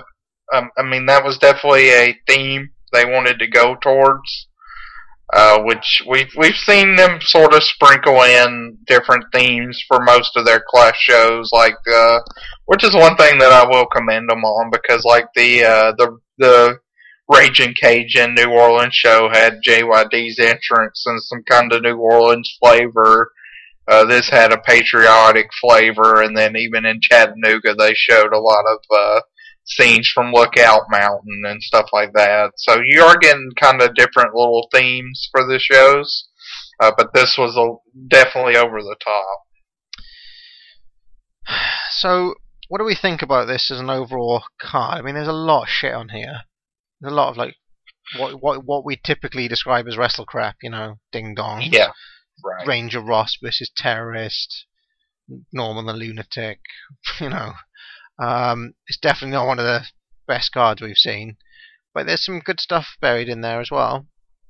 Yeah, I think this is kind of the beginning of what will be a reoccurring theme for a lot of these shows from this point to the end of 1991, where, and even a little bit into 1992, this is kind of the WCW standby, in that you had some good wrestling, some kind of stupid booking, and then a lot of other, like you said, Wrestlecrap type stuff.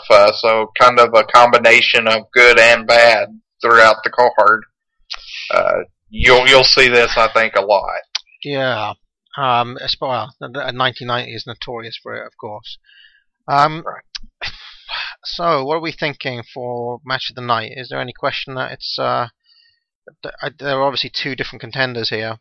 Yeah, two contenders. And this might sound crazy to some, but I'm actually having them go with the Steiners versus the Varsity Club.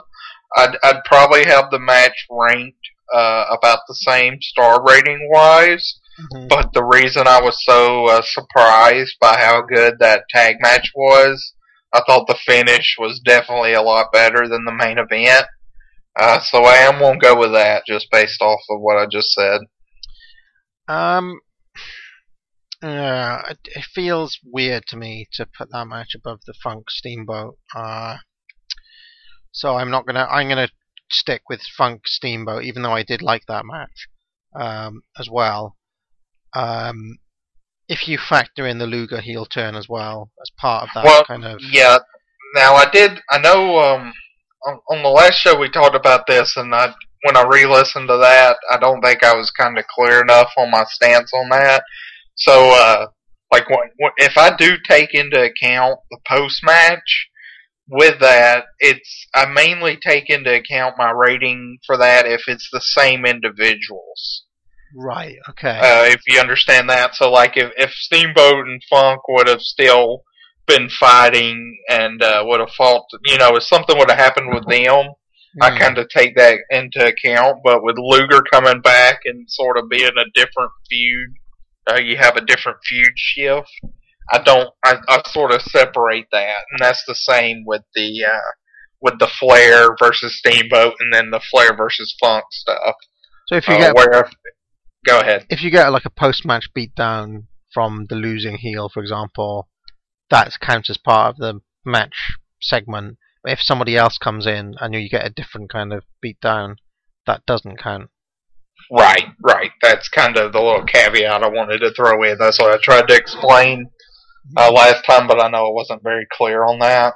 So I'll explain that there. That makes sense. I mean, but even if you take that Luger stuff out, I still think, I'm running pile driver, stiff chops. I'm giving it to Funk Steamboat. I'll probably watch that Varsity Club and Steiner Brothers match before our decade end shows, just to see if some of the glaze of my surprise from it is worn off. But I mean, right now, probably star rating wise, I would have both at 3 3/4. I know Meltzer. It does sound like in his review he rated the overall segment because he said he'd give it 4 1/4 for the whole package. Mm-hmm. Well, what I'd say is that the Funk Steamboat is a case where you have high expectations and it doesn't quite live up to it. Whereas the Varsity Club Steiners, you don't really have high expectations going in, and it surprises you in being a good match. So, even taking all that into account, I'm still going to go with Funk Steamboat. MVP for you, Chad.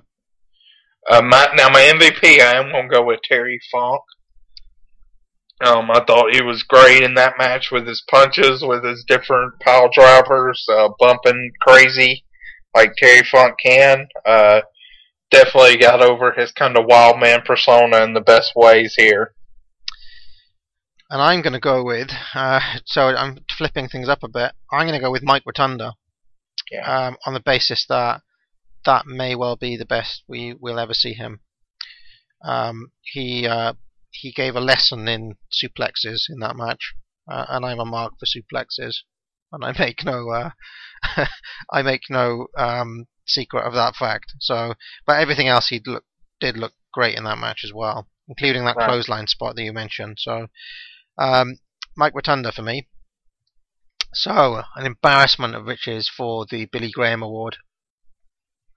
Who are you going to go with? This is tough because I really did not think the Freebirds did a good showing for themselves here as far as their push compared to their performance.